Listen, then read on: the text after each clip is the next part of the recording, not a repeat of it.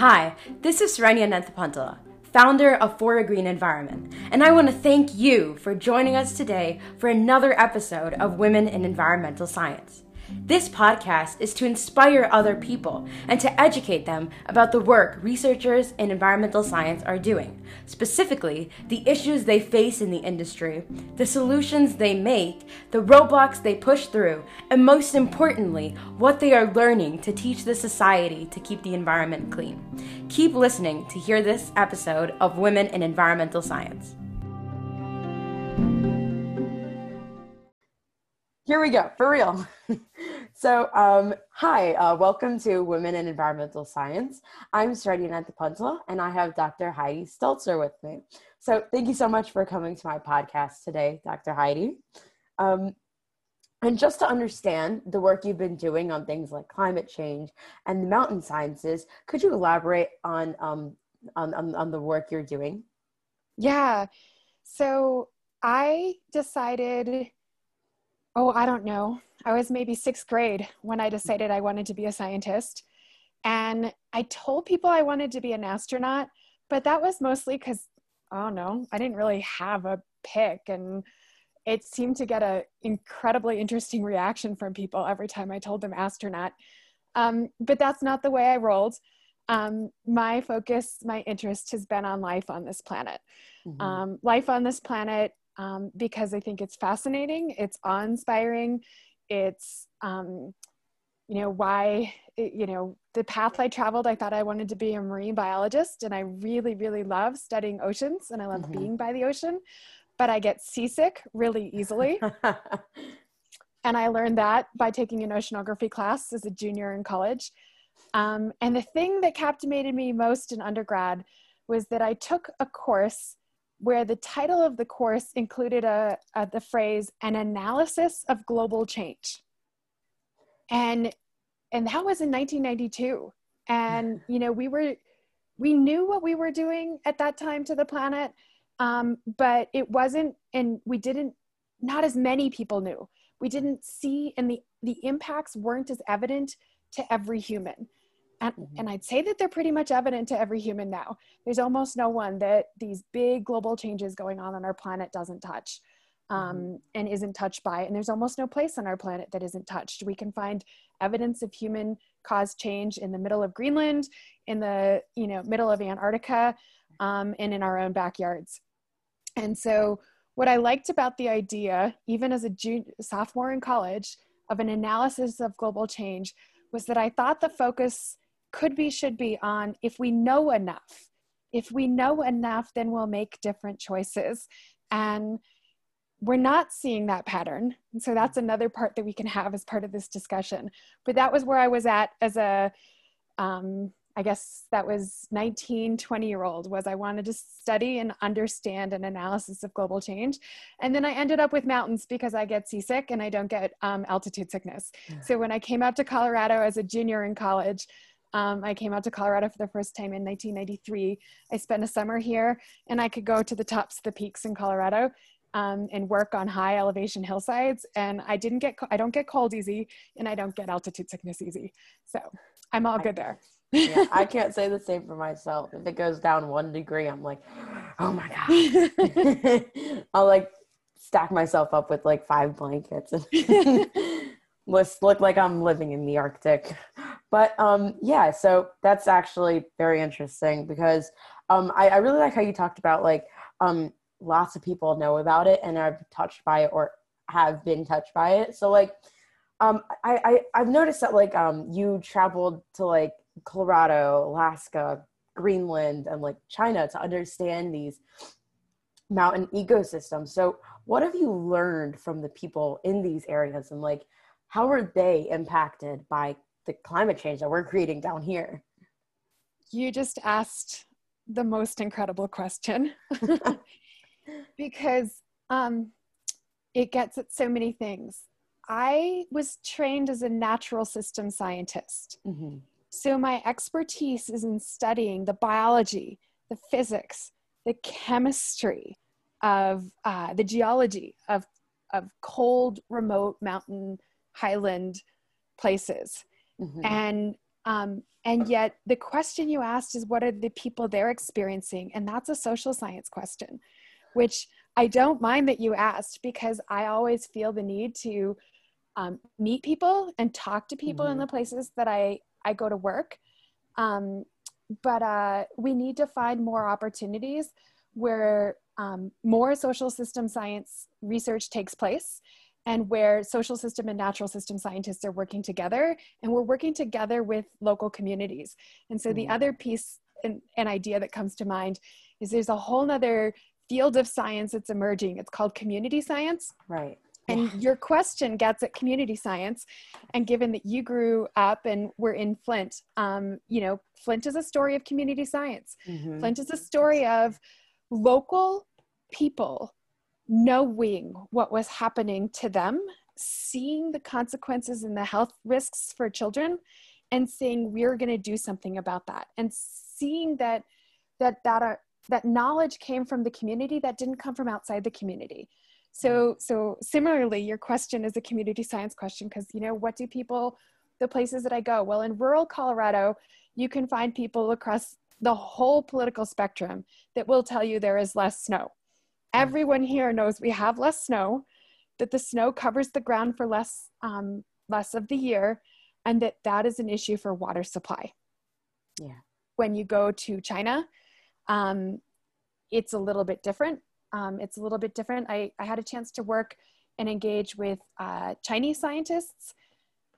And there, the story is a little bit different for snow and how things are changing. The region I was in on the Tibetan Plateau, they are getting more precipitation, not less.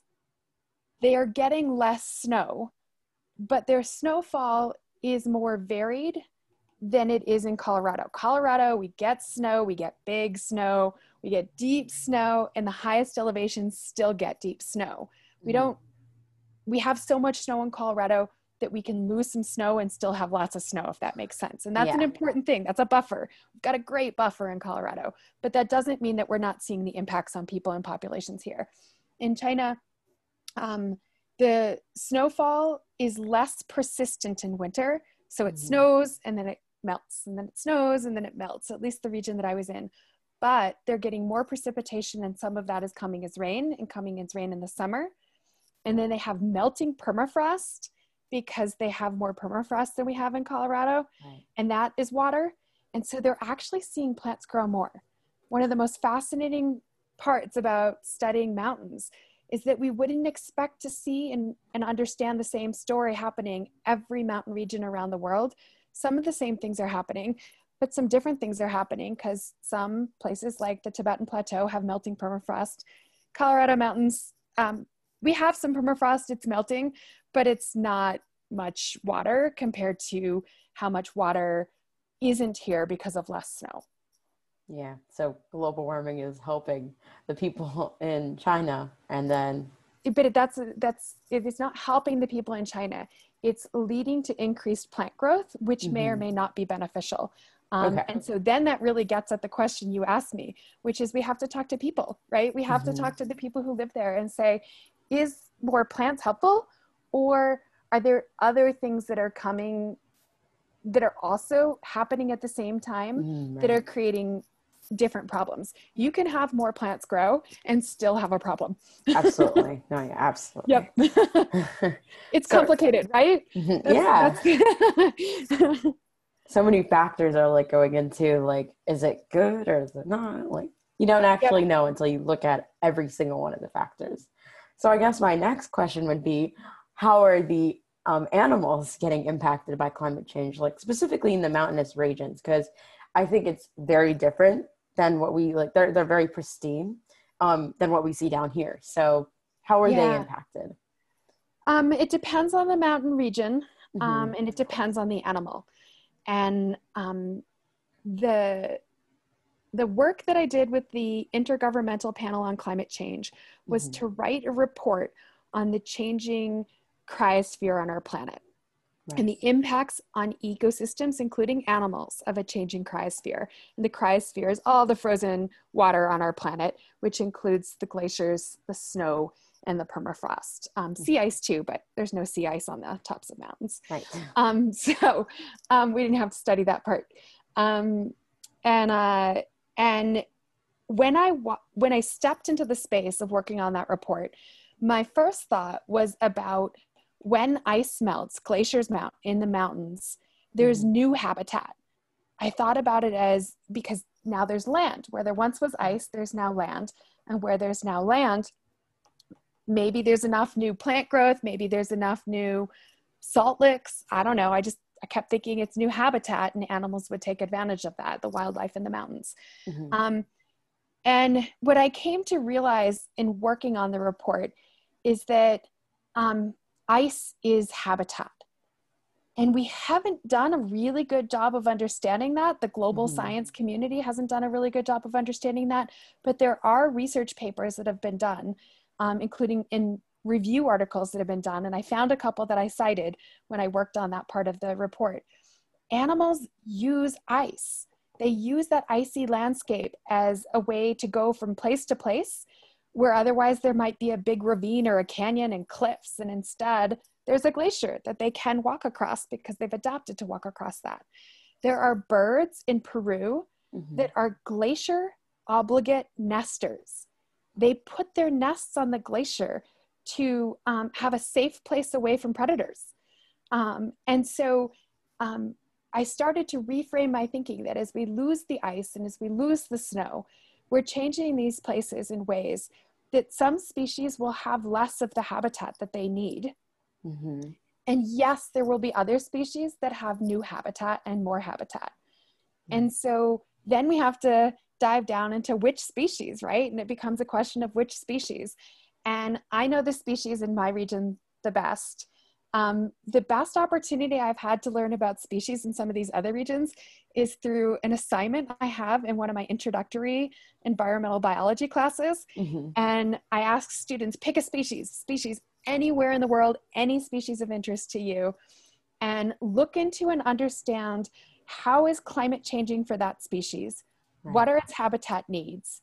And where and what are the consequences of those environmental changes? And so students have picked to study jumping spiders in Asia, and snow leopards are really popular, and tapir, these, I keep forgetting, there's so many cool animals that when you give an assignment and open an assignment like that to a bunch of college students, it is so incredible what opportunity that is for me to learn about animals that I'm like, wait a sec, what is a tapir? And there's a South American animal in the mountains that has, if I remember right from this student's presentation, because it was really good, but it was 2 years ago, more habitat, but shifting habitat. And in time, it could be less habitat. So I think that's the other important story, that things can go in one direction of being beneficial for 10 years, 20 years, 40 years, but maybe not for 100 and maybe not for 200. And so we have to keep our eye on distant horizons. We have to keep our scientific focus on what are the consequences for these wildlife and for people 200 years from now, not just 10 years from now. And we all know that, right? Like intuitively we know that, but our planning isn't always aligned with what we really know. Absolutely. Yeah. That's actually, I never knew that, that ice was like, so like helpful to these different species. I was always like, well, they need the area that I'm literally living in right now. Like they need all these resources, but obviously they need resources, but I never thought that ice was a resource that could be used. Right? I know, it's cool, isn't it? Yeah. I was like, I was like thinking ice was like a blocker, if that makes sense, like a block to like getting to a better life. I hope that makes sense. But that's the thinking I had too when I went into writing. And then I was like, wait, I need to accept the information that I'm reading and change the story. The story isn't the story that was in my mind. And I think that's also another really important piece as we talk about what is science. I study the environment and have specialized in that space, but what is science? Science is a space in which we we as scientists are trained in coming up with good ideas, informed ideas, and always being willing to change our minds. We have to be willing to change our minds, because that's the whole process, is that we gather information and then we say, oh, look, that idea wasn't the one that had merit. And then we reform those ideas. And I don't know, I personally think that a lot of people see science as more rigid than it is. Yeah, it's actually quite absolutely. adaptable. Definitely. Like, you think this one thing, but then this completely new factor comes into play. And that just completely changes everything. And you have to like reshape the way you're trying to think. Absolutely. That totally makes Yep. sense to me. Yeah. And I would say that when I was younger, I think I might have thought science was like, you find a problem, the solution is right there. Everything's good. Write a paper on it. You're done. No. I don't have the students in my classes write many papers because of exactly what you just described. In my classes, we have lots of discussions because I think discussion is more fluid, and it brings in more people's ideas. And in presentation, I really like not just discussion, but presentations where students have the opportunity to see each other's ideas, see what they've been working on. We all try to do different things. So there are COVID adaptations, right? We had to all adapt to COVID this fall as we took classes and taught classes. And I teach a class in the fall term, Environmental Science 100 at Fort Lewis College. And the best part of the class is field trips.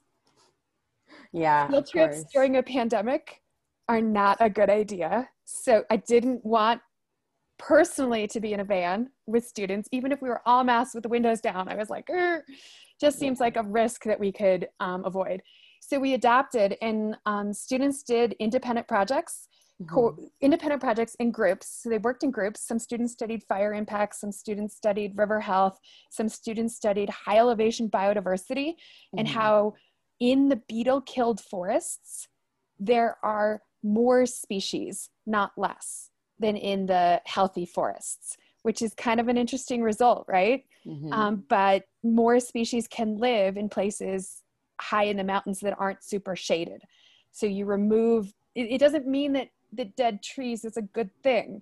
Right. It just means that we're looking for all the patterns of what's changing the mountains. So one group focused on that. And we just on Thursday last week did the presentations, and it was so fun for students. So that meant only groups of 2 or 3 students had to be in cars together and masked. And we followed all of the COVID pandemic recommendations for best practice, but students still got to get outside. That was what was important to me. How can we still get outside and do environmental science? The other thing we could have done is just have all the labs be on campus. And even though we have this gorgeous mountain campus, the campus has a lot of natural spaces on it, the campus where I teach. And even though it's a gorgeous campus with great mountain spaces and near a river that we could have gone to study, it's still kind of fun to like go a half hour, 40 minutes away from campus and up into the wildlands of the mountains. Yeah, so absolutely. We did that too. I'm actually taking this class, like the Penn State, like Master Watershed thing. And it's not good at all because there's like 60 people in that class, and all of us were like, during the class, we go into like breakout sessions and like chat with each other because, we need that. We had this one assignment, which was to do a stream survey, and it's very hard to do that without having someone tell you like what to look for and where to look for this stuff. So I was like trying to find like, where is like, I don't know, I forgot a bunch of things on the paper, but like, we were talking about how nice it would be to like actually be in person and go visit these streams and like look at, okay, that's damaged, what can we do to like help like fix that? So that I totally get it. Trust me. Yes. Well, you're going to have to come out to Colorado, Saranya. You know that. The streams out here are pretty incredible. And then you can see we have damaged streams, even in a state like Colorado, where we think about it being so protected and pristine, and we have national parks and all of that. There's a mining history, and it's the mining history, a little bit of the climate change and some other factors that have impacted our streams. And And that's the work to do. The work to do is restore and heal our planet. And with healing our planet, heal ourselves, develop that healing connection, I feel like, between ourselves and our planet. Yeah, absolutely. And I was a couple weeks ago in October, I think, I was like planting trees to help restore this this riparian like buffer around one of our like the Schuylkill River, somewhere around that. So that was very interesting. So I'm wondering, like you say that all of us have like should like have a part in like trying to make the earth a better place, right? So what are some green things that you may do, like personally, or like I don't know, like not use plastic bottles and things like that. Like just what are some things that you do? Yeah, it's a good question. The individual changes that we make in our own lives are important. Mm-hmm. Systems level changes are more important because oftentimes there will be, for example, in my community, in my region, people who have enough wealth are working to develop renewable energy technologies on their homes. So Right. installing solar panels, maybe going geothermal for their home. There's lots of ways that we can improve how we use energy within our own homes. But that's only something that some people can do, right? Like it's expensive to put solar panels on your home. And some people don't own their home. And so where they're living is, you know, a rental property. And so what should they do? So we have to see that, you know, we make the best choices we can, choosing actions that are consistent with our values, and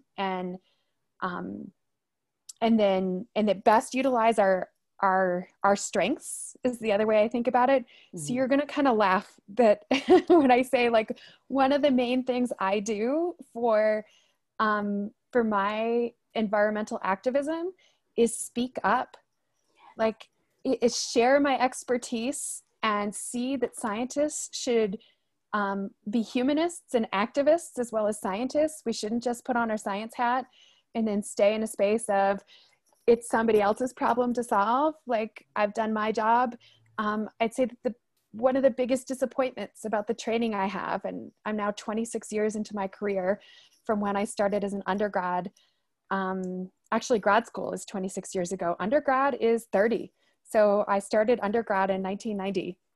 And one of my biggest disappointments about the natural system science training that I have in environmental science is I'm really good at pointing out problems, right? Like, I measure things and I'm like, ooh, that shouldn't be that way. Ooh, oh my God, wait, we need more water. We need more snow. The plants are, you know, drought stressed. That's what we're seeing in Colorado in the mountains.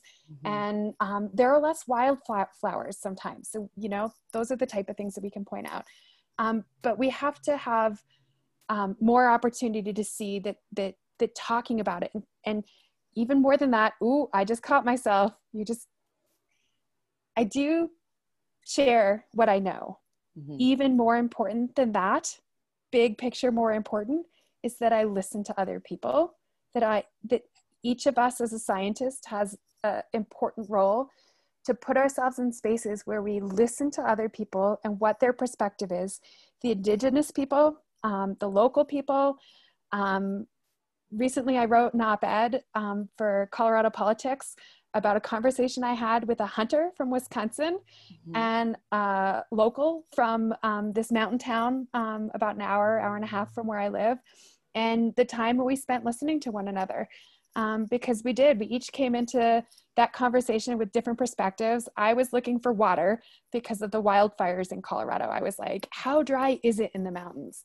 And mm-hmm. so I went up to the mountains to look for water, and it wasn't there. It was really dry. That's why wildfires were widespread in October in Colorado. But the hunter was looking for elk, and the local was looking for bighorn sheep. And so we were all looking for something different, but we could have a really fun conversation and kind of connect to one another by having that conversation. So that's what I do. I engage in conversations. This one with you is fantastic. And I recycle. I buy, here's another important one. This is kind of bold for me to say on a podcast. I have chosen to continue to eat meat. So so I know that that's a controversial part of where and how we should each be making a difference on our planet. The beef is at my house. It's in a freezer. And I bought that beef from a local rancher who's alumni of the college that I teach at.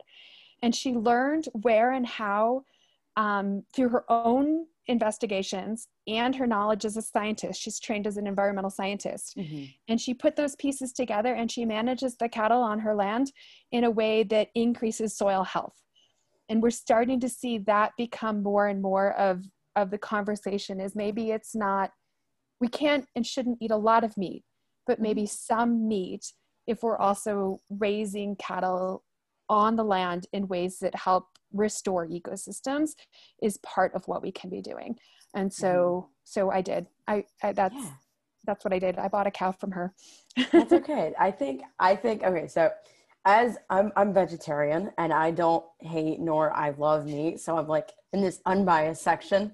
I think it's completely fine. People like, if I tell someone I'm vegetarian, they're like, oh my gosh, you're missing out on so much on life. And I get that they love that. They love meat. And I don't think that trying to fix the fix the earth, like from like the things that we've made, should be like taking away on things that you love. You should like things that I love, like you said, are talking. I talk a lot, if you can tell. And that's kind of why I'm doing this podcast. I'm trying to help other people like get informed by this thing.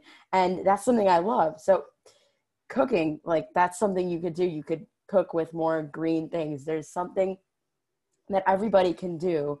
Like if someone loves biking, they could bike to work every day instead of taking a car. So I think there's so many like different things you can do, and it's not just one thing. So and you can do what you love, and that will still help the planet. And ranching is a really important part of the economy of the rural region I live in. So so people who have my expertise don't often live in places as rural as where I live.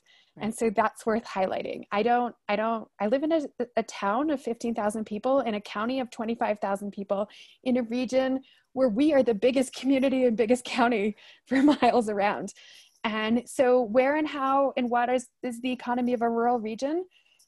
Part of it is ranching. And so it's important to see that I almost never buy seafood, because that doesn't make sense. I live in rural Colorado. And I do eat a lot of green things too. And I go to the farmer's market, and these days it's the carrots and the beets. Oh my God, local carrots and local beets taste unlike anything else in the grocery store. Oh, that's amazing. But what you said about like speaking up, I never laugh. Like I said, I love talking, and I definitely think it's important, because I think citizens, like just people, think that scientists are like, they're extremely knowledgeable. They probably have like they probably cannot just speak to us like normal people, but as you can see, we can talk, and I can understand you very well, and I'm understanding the research you're doing. So I think it's important for scientists to be able to share their research with the citizens and help them understand like what's going on, what are the problems, and what are some ways you can actually fix these problems. And that's very cool. So thank you for saying that. Saradya. So I know that you like study in the mountains, study the mountains, and you live in them. So why do you choose to be a local scientist? That is such a great question. It wasn't an easy choice, only in that the way that the system for advancing in science works is that my PhD is from University of Colorado Boulder. Then I worked as a postdoctoral scientist at Colorado State University. And then neither one of those schools, it's not that easy for me to get a job at one of those schools. There's sort of a culture in science that if this is the school where you trained at, we need to send you out into the world, and out in the world you will find the successes, and there's something good about that too. The small, bird learning to fly and leave the nest. But for me, it's not seeing and being where I do research just during the period of time when I do research. it's seeing and being there all the time. It's knowing what winter was like, even though most of my field research is in summer. And it's not just what my experience with winter is like. It is, you know, a big part of being a local scientist is that because of what we've been talking about, that I speak up and I give talks. I'll be in the grocery store. I'll be standing in line at the farmer's market.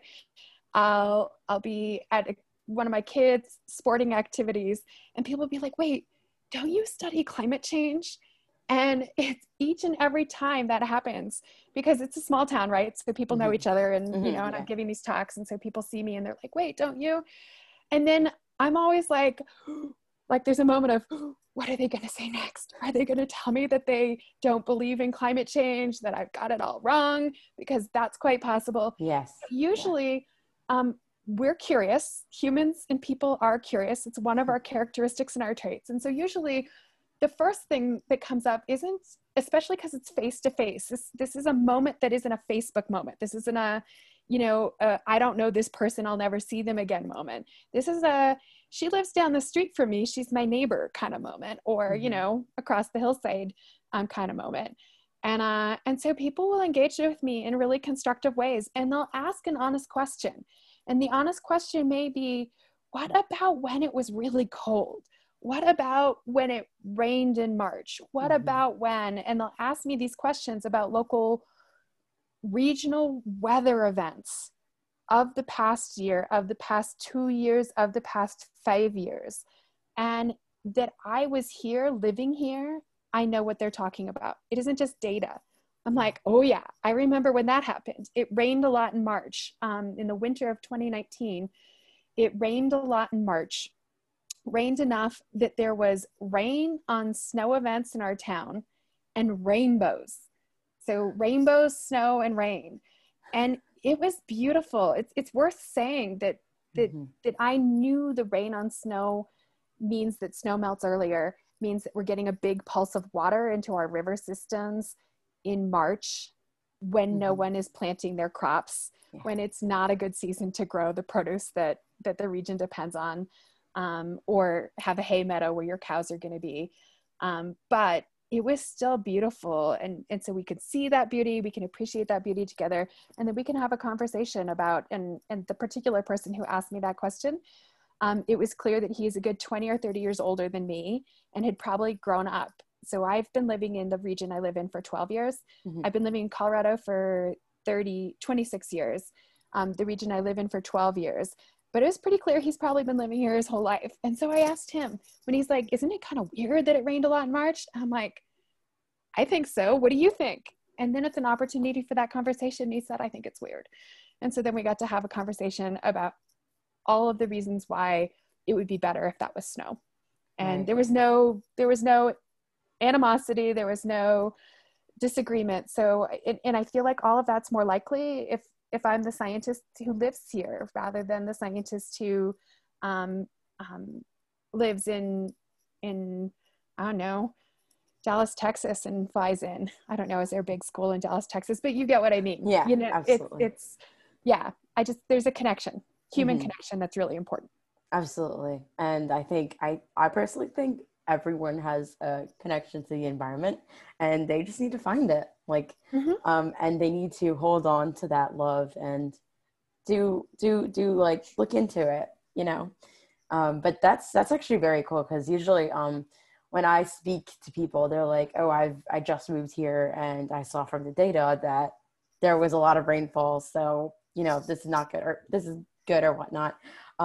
And that's very cool. Like you really, you know what happened, you felt it, and you can assess like what's going to happen next. And you can share that with the people that live there. And I think that's spectacular. And so, then a key other piece of the listening is that I live in a region where the lands are the lands of Native peoples. I mean, we all do in the U.S. And so it's the Ute lands, the Hopi lands, the Zuni, Apache, and the Dene people, whose lands is the region where my community currently is. And that one of the things that has been really invaluable to me as an educator at a school that is a Native American serving institution is that opportunity to have conversations with students who have ancestors who've lived here for thousands of years. And so the conversations we have in our classrooms, and these days outside on campus in tents, then the students will go back to their families and ask elders questions inspired by the environmental science they're learning at school. And then they'll bring those ideas to our classroom too, those ideas in the 1,000-year history, the 10,000-year history of this region for environmental change. And so, yeah, it's really, really important that we create those spaces to hear long-term perspectives of people. And that was something you asked me about early on. What did the local people say? Yeah. They say it's different now. Absolutely. Yeah. So I lived in Michigan for about for my whole life. I mean, I don't remember anything when I was born, obviously, but for 13 years, I think. I used to live there and then we moved here. But like I've noticed that now like it is a lot warmer in November than it was back then. And I can I felt it. But yeah, it's just having that connection. And yeah. I guess my next question would be, so I understand that like when we first started talking, you were like, you're in your like 5th or 6th grade, you wanted to be like an astronaut, but how did you know that you wanted to be a scientist? And like, for me, like I told you, I used to live in Flint. We used to live near Flint, and I understood like the importance of water. So did you have like kind of that moment for you where you were like, I need to do science because of this event? Yeah. So it's funny. I never really wanted to be an astronaut. I just liked watching the reaction I got when I told people I wanted to be an astronaut. And so let's put that in context. It was 1986. I'm female, and we still didn't have that many women moving into those kind of very visible, very prominent roles as scientists in the world. So I picked something, prominent, like astronaut, right? Like we all look up to astronauts as doing this extraordinary human feat. And then I watched reactions, and there's lots of reasons why it was not something I really wanted to do. But where and how? I'm gonna admit that the initial reason was because I did well in math and science classes. And I did well in math and science classes because I have a photographic memory. And I remember taking a test in 7th grade that was given to us by the teacher because it was punishment. We had not been behaving well in class. We had all been talking too much. And so it was a pop test. And suddenly we had to write out all of the body systems, digestive, circulatory, nervous, of different phyla in the animal kingdom. Right. And it was a table, and it was like one, this way, one this way, and then fill in all the blanks. And I got like a 99 on it. And I got like a 99 on this pop test that came out of nowhere, not because I was so good at the science, but because literally I could picture the table. Like in my head, I could picture the table. The table was there. It was in my head. I was just copying. It was as if and that's just like a mental thing. That's not you're good at something. And so I was motivated because I did well in math and science classes and could fit the model of how math and science has long been taught in our country.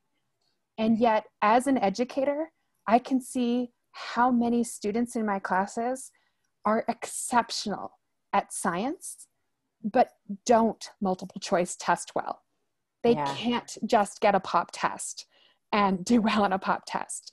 And so, the space that you're asking is where and how do we create many different ways that we teach science, many different ways that we engage in science, and become inspired. So the inspired story, what inspired me?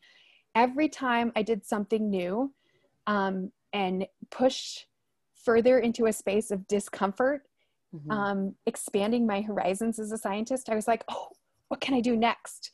So this was one of the things that I did that was just, so as an undergrad, I came out to Colorado for the summer, and I'd been studying with the lab that I was working with, but not spending a night in the mountains by myself. So I was living in a cabin at a mountain field station, and I got it in my head that if I was going to be a mountain scientist, I needed to know how to camp by myself on a mountain hillside.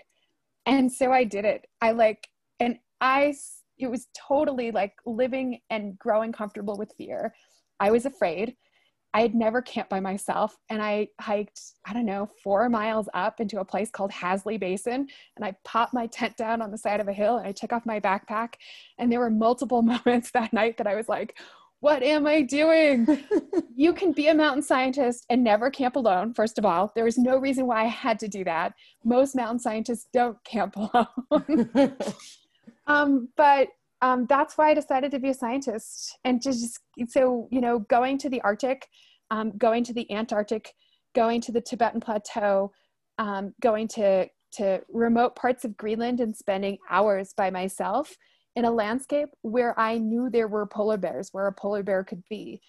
All of that was pushing the horizons, and I found that it increased the powers of observation. Each time that you step into a space where you're a little bit more concerned about your safety, I was more observant. I spent more time looking around me and thinking about what I saw, and that's ultimately what science is, right? Is being very observant and seeing the world and taking it all in, and then making sense of it. So yeah, I don't know. I love the adventure. It's a big part of it. Oh, that's amazing. When you said that, I'm just picturing myself like going downstairs in the middle of the night and like all the lights are off. I'd say I'm doing science because I am observing every single little sound. Yep. I am not. I'm like, I can't do well with the dark. But it's fun. No, yeah, it's fun. Trying to look for a cookie and listening to every single little creaky noise in the house. Yeah. So you said that you went to the Arctic and the Antarctic, like the polar regions, and I think that is fascinating because so many people do not have this chance to actually observe what's going on in these regions, right? Like, so I was talking to another person on our podcast, and she went to the Arctic, and we were talking about how there was like the aerosols there that like there's these dust particles that are on the snow, making it like darker so that the sunlight like gets absorbed more, and then it heats up, and that whole process starts. So like, what have you observed from going to the Arctic, the polar regions? Yeah. So,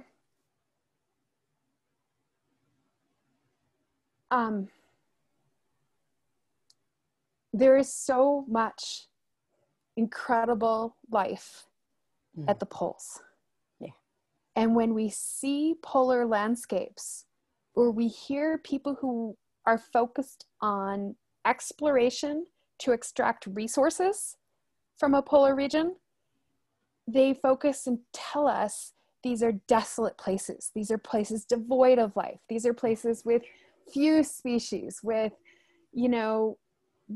there's sort of this whole conversation that gets wrapped up in trying to convince people who have never been and may never go why it's okay to wreck these places and why and how what's important is the resource that can benefit us. And in the Antarctic, that might be the krill, in the diamonds, the oil, the gas, there's an immense amount of valuable resources. There is even more value in keeping those landscapes healthy. Absolutely. And healthy landscapes in cold places, you can't alter the soil, alter the air, alter the water, and think they're going to stay healthy. They're not. And in addition to all of that, the caribou, the lichen, the algae, the penguins, and I'm throwing out Antarctic and Arctic at the same time, because we kind of started with that big, broad polar one piece that's different is that in the Arctic, there are native people, and native people of the Arctic region are losing access to the resources they need. They're losing opportunities to have and sustain the lifestyles as those lifestyles have developed. They're losing the earth underneath their homes in some cases as coastal regions erode and communities that are at the edge of the coast fall into the sea. And in the Antarctic, it's a different story because there aren't indigenous people of the Antarctic. Right. And instead, the Antarctic is a place where we can see global cooperation across countries that has created a space where we're trying to work together for the greater good of land and health and planet.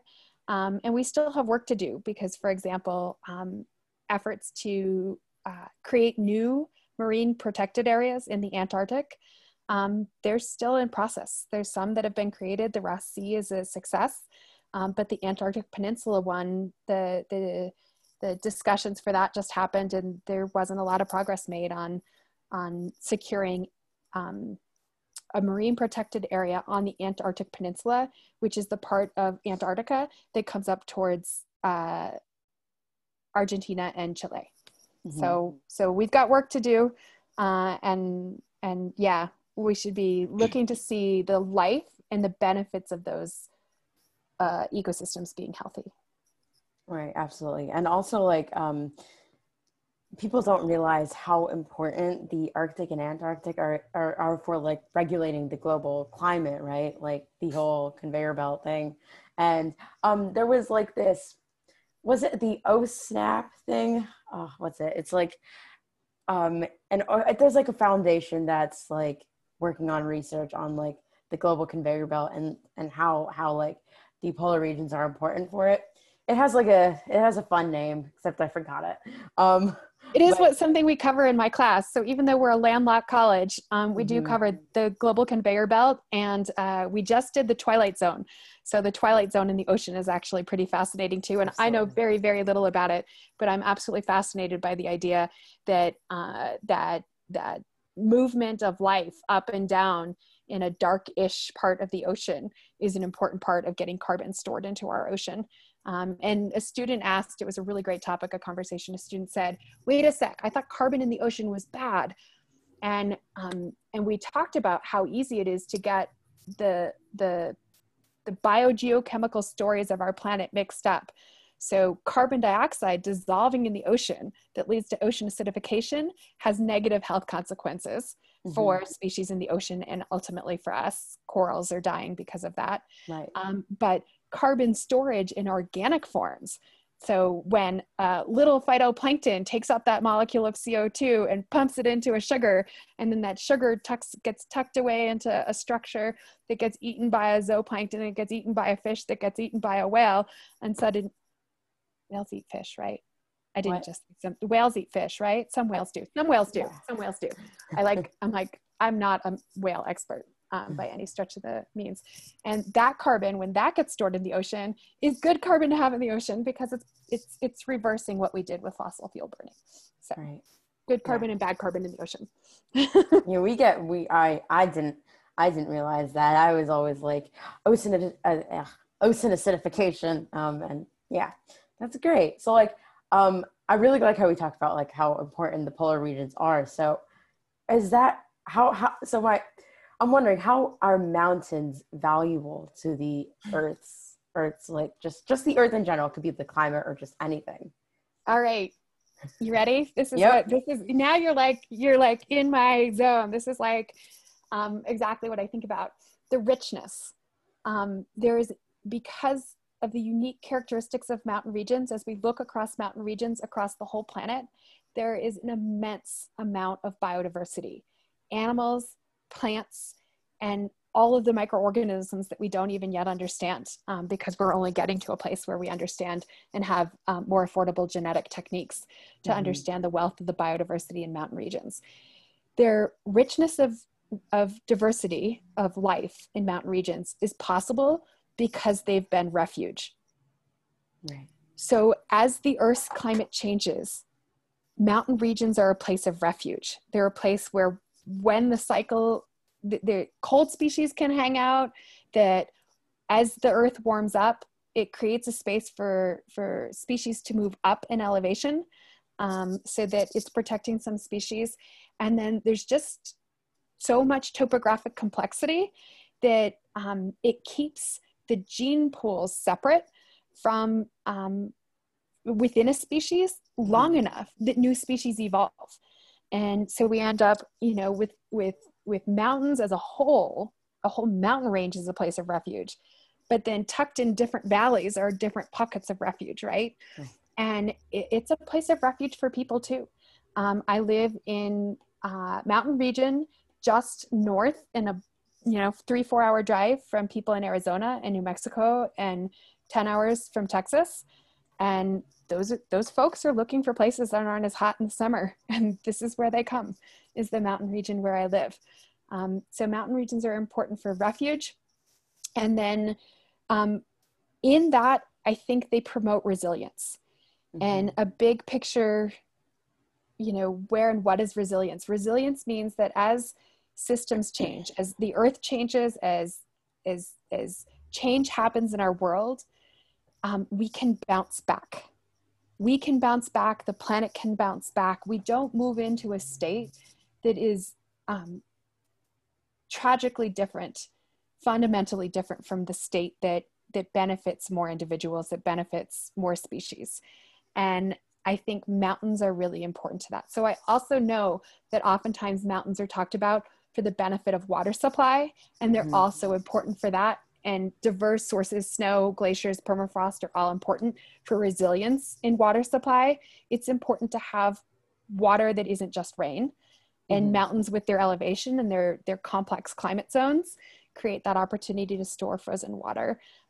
So richness, refuge, and resilience are the 3 talking points that I always like to put forward for the question you just asked. Yeah, absolutely. Like most, just before I was like talking to you and like making questions and like really diving deep into like mountains, I was just like, oh, there's some place where people can sometimes live and not many species really thrive there, but boy, I was wrong. Yeah. And then we have to see the mountains that are near us. So where you live in Philadelphia, there are upland areas, right? So mountains, we think big mountains, and I study big mountains because I like the big mountains. But I also see an amazing amount of value to every hill that's near us. So so think about like, what's a famous hill near you? Is there one? There probably is one, but I feel bad about saying this, but I have not gone out for a very long time. I'm an indoor person and I have no idea. Okay, well now you have a Google Earth assignment. I'm giving. Yes, I do. You didn't call me so that you could get an assignment, but I just gave you an assignment. Report back to me. What's the biggest an important hill? It doesn't have to be the biggest because big isn't important. What's important is what's a highland upland area near where your home physically is, and then if you feel like going outdoors, walk to the top of it. Right. I know if you're allowed, if it's public land. Yeah. I'm not telling you to trespass. Of course not. No, I think there's like on the turnpike, there's like this Blue Mountain thing. We went on the turnpike a lot because we moved here from Michigan, so we drove here every time. So I think there's like this Blue Mountain thing. Let me see. Please be a real thing. Yes, it's in Pennsylvania. Okay, yes. I'm not sure if it's on the turnpike, but okay, Blue Mountain. There's a Blue Mountain, and yeah, that's a mountain here. So. Well, there you go. You have someplace you need to go. If not, if it seems safe. And with that, I'm thinking COVID. We're definitely supposed to be staying close to home and not traveling too far, especially now at Thanksgiving. The goal is to try and be smart, be safe over the holidays to minimize risk to other communities. So yeah, absolutely. So, what question were we on? I'm sorry. I think we like diverted a little bit. Like you asked me about mountains. Why study mountains? That was the last question you asked me. Right. I apologize for that. No worries. So, and then we were talking about like mountains are like resilient and all that. So yeah, absolutely. And I can like right out my window every like for the last few mornings, it was like foggy. It was beautiful. The mountains were like amazing. They're really nice here. We have a nice view, but yeah. So like I told you, I'm an indoor person, and I'm wondering how do you like get to the mountain and like understand and like the way you get to the mountain. So basically, like just give me like a travel vlog of how you get to the mountain. What are some things that you normally like measure when you're there, and what's the whole process? Yeah. So I live on a hillside at about 6,700 feet of elevation. And I can walk out my door and walk down the street and walk up to about 7,500 feet of elevation out my back door on land that is the Bureau of Land Management managed property. So public lands surround me in the region where I live. Right. And to get to the mountains that's all still low elevation for me. So for me, the places that I most like studying are above 11,500 feet in elevation. So I live at 6,007. So I have to go 5,000 feet up in elevation. And right around 11,500 feet, 11,700 feet is where you get to an elevation that you start to see species you can't find anywhere else in Colorado. You have to get high enough up to a stressful enough climate zone that the plants that are there can't live at lower elevations. They grow strategically. They grow super smart. They take years off and don't grow when it's really bad conditions, dry times, or really cold and piles of snow. Right. And so you only find them up in those places. So to do that, I have about an hour drive. So I have to get my car. And this is from where I live, from my home in Durango. This is what we would do if I was doing a field trip with students from Fort Lewis. And we do field trips up to the Alpine. We get in vans on campus and we drive about an hour and we get up to mountain hill slopes and we walk around and poke. Poking is an important part of science. I like to touch the plants, touch the soil, poke into the soil to see if what I see on the surface, if there's any water with a little bit of depth, scan and look across the land, and then reflect on how different is this than other times that I've been here. And for someone, say a student, one of my classes who's never been to that place, how can I help them more quickly grow into a space where they feel like they've been there before? Do you know what I mean? Because that's where and how can some of what's intuitive to me become intuitive to them, both in what I do and what I've seen before. So I tell them stories. So a big part for me of teaching is telling stories about the past times that I've been in the mountains and what I've seen there. And preferred to what I just described is to be able to migrate. As much as I live in the mountains and I live in a mountain community, I don't live at my preferred elevation because there aren't many jobs at my preferred elevation. Right. My preferred elevation is really high up in elevation. And so I migrate just like the other animals do. When I can and when I have the opportunity to move up into the mountains in summer, I move up into the mountains, and I live at 9,500 feet. I've lived at 10,000 feet. I started doing that as a graduate student, and I still get to do it sometimes. My children migrate with me, and they have had the benefit of living on mountain hillsides for whole summers, and they both love and hate it. Can't say that everything about a summer with mom in the mountains is what they love.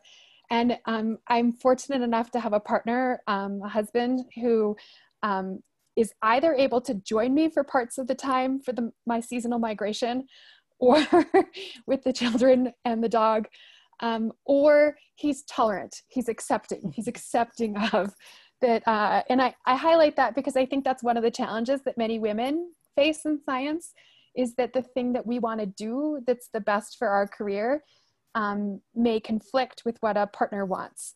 Mm-hmm. And I feel really lucky that, he's known it. I never hid it. I never hid that I was a seasonal migrant, that I would go up in the mountains in summer. And that's been part of our 26 years of being a couple. So he sometimes comes with me and sometimes he doesn't. Yeah, that's very, very cool. Because I remember going to, so we went to Hong Kong and we went to this like Victoria Peak, which is like, we hiked up the mountain. By hiked, I mean my parents dragged me along. and we went there. It was very beautiful. And yeah, I'm just recalling like walking around, like looking at all these like beautiful plants that were there that I would never see in the Americas. And I'm just like recalling these memories of getting a bunch of mosquito bites. But yes, mosquitoes love me. I don't love them, but still it's beautiful. And I framed it to my children. So dragging along has, I get it. I get why we use that analogy. But I've decided it's more follow along, right? Mm-hmm. Yeah, because absolutely. It's not that different than what a mother duck does with her ducklings. Mm-hmm. She walks ahead, the mother duck, and the ducklings follow. And so my children are ducklings and they follow along behind me in the mountains. And I go ahead of them because it motivates them to go a little bit further than they would otherwise go. And, I always kind of know where they are. They're back there. I can tell where they are. And it's actually pretty funny to see where and how my children's thinking about mountains and exploring the mountains has evolved. We went on one hike this summer where they were the ducklings. They were hanging out behind. They were together. They're boys. They're 11 and 13. And they had been having a conversation when they finally caught up to me, because I slowed down and they caught up to me. They were like, I was like, so how's it going? How are you doing? And they were just like, well, we kind of knew that we just needed to accept that we were going on a hike and that it would be at least 6 to 8 miles, because that's how long my hikes are. So that's how long their hikes are. And they said, unless there were clouds and thunder and lightning, and then we get to go back sooner. And that day, the reason why I'd stopped was because there was clouds and lightning and thunder. And the mama duckling had to accept clouds and lightning and thunder, and the kids only had a 3-mile walk. Oh, geez. But yeah, so now I feel like after I've learned more about the environment, I've become the I don't want to say mother duckling, because I feel like my mom's got that role, but the duckling who just pushes everyone along.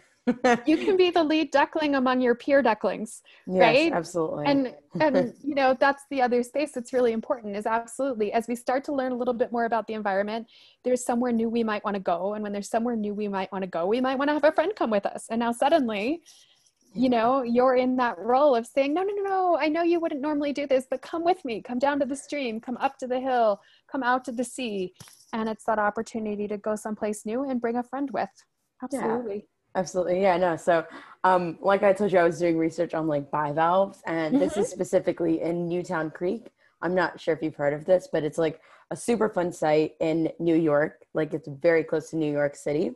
And there's like oil, like I told you, the PCBs, PAHs, dioxyfurans, pesticides, all this, like, there's so much contamination. And like, there was like, they were just doing like lots of things. Back then it was like a hub, or like just like a place to get out and transport everywhere. So lots of people were there. There were like the whales were coming in there. So many things were happening there, and we went there, and I was just like, well, come on. My mom and my dad were there, and we were like, come on, we got to go smell all the horrific smells that we want to smell, because I really wanted to understand like what is going on here, right? It smelled horrible, though, I got to tell you that. There was a wastewater treatment plant there, it was like an egg thing, but yes. Yep. Some smells aren't good, but they're there. They're part of the environment. We can put it in our field notes. Yeah. And we found new things that I don't think people have seen there. Like there was this white like discharge thing near like near the roadside, and this is the same creek. So we were looking into that. I think I was reporting it and whatnot, but that was just very cool how you're able to like move everyone along to like say like, okay, that's strange. Maybe we should look more into that. Mm-hmm. Yeah. You're doing it too. Yes, absolutely. And I hope to continue doing that for just like the rest of my life. So you told me that you were in this documentary called The Leadership by the Homeward Bound. So like, has that come out yet, or like, what's up with that? So it's released to cinemas in Australia, Mm-hmm. and it's an Australian-based film production company, and the Expedition leadership team is based in Australia. And we're still waiting to find out when the film will be released in the US. So it hasn't released yet in the US. I've seen the film, and I was on the expedition Right. that got filmed. I am not featured in the film. So there are 6 women who are featured in the film, women in science, and their stories. Their stories are powerful stories of not everything. I don't know if this is exactly the way I want to say it, but of a culture in science that is not as supportive of women, and in particular, women of color. So when we see the added component of racism and sexism and systems that that don't benefit all, we can see that the space is the least welcoming for women of color. And so for me, a piece of growing discomfort is that the opportunities I have had for my career, 1986, when I'd tell people I wanted to be an astronaut, and I did that so that I could see the surprise, because many women didn't have that kind of a career. The opportunities I've had to do what I do, in large part, is because I'm white. There's that I'm female, but I didn't face the racism barrier that other people face. And so getting to where it's another thing that I speak up about at this point. I can't just speak up about the environment. I have to speak up for where and how do we create the space where anyone who wants to be a scientist can be a scientist in a professional capacity and have that career. And how do we make sure that we're having the right conversations at this critical moment in American history, where we can see the social injustice that's pervasive in our society. And so let's call that out. Let's see what and how we can improve at that, because we won't have a sustainable world unless we also solve the racial injustice piece. Right. Yeah. It's very profound, and I can't wait to watch it. I was just like watching the interview with the director or the producer, and she was very excited about it, and now I am. So let me know when that comes out. Will do, for sure. Yeah. And to just close up our conversation, what would you, if you, so there's lots of people in the world that are not able to I wouldn't say not able, that don't think that climate change is because of us. So what would you tell them, and like try to like get them to like understand, like, because I remember you were telling me that people would like might have said like, but it's not our problem, like what's going on, like what would you say to them? Can you guess, based on our conversation, can you guess what I might do? And I don't mean to put you on the spot. You would try to see their perspective? Yeah. You got it. Exactly. Because at that moment of somebody saying they don't believe, they don't accept, they don't think anything should be done, any one of those 3 things, it's an opportunity for me to listen. Why? Right. For me to ask that question, why? And for me to listen. And then the right moment to have further conversation with them is probably not right then. It's some moment when we find ourselves in the same space again. And I really do think that there's an incredible amount of providence in this world, an incredible amount of things happen for a reason. And I love when the circles that you walk through, the spaces that you're in, you find yourself in a space again with someone who you didn't have a good conversation with, or that not everything that it's not that it's a bad conversation. It's just that it's not all that you would like to have talked about. Right. Absolutely.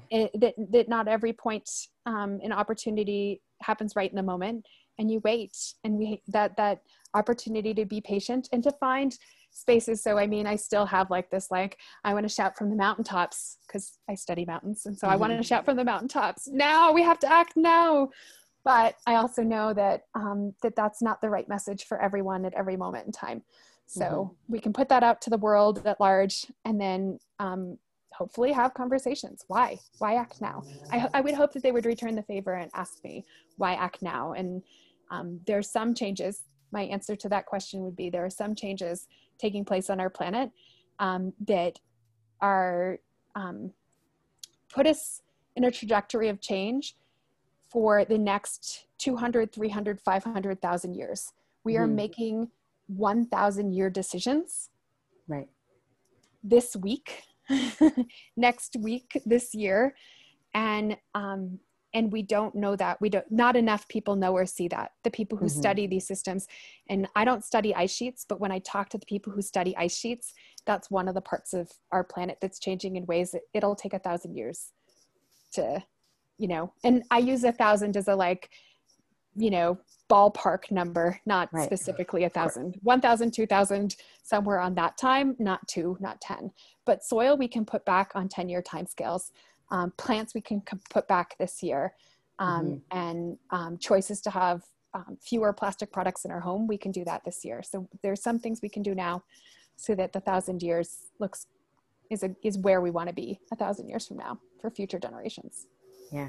And that is a perfect place to wrap up. And is there anything else you would like to talk about? We covered everything? Yeah. Absolutely great. So this has been really fun, Saranya. Thank you. Thank you. So thank you so much for joining me and sharing your thoughts on climate change and how amazing mountains are, because I've really understood that now, and I've really appreciated it.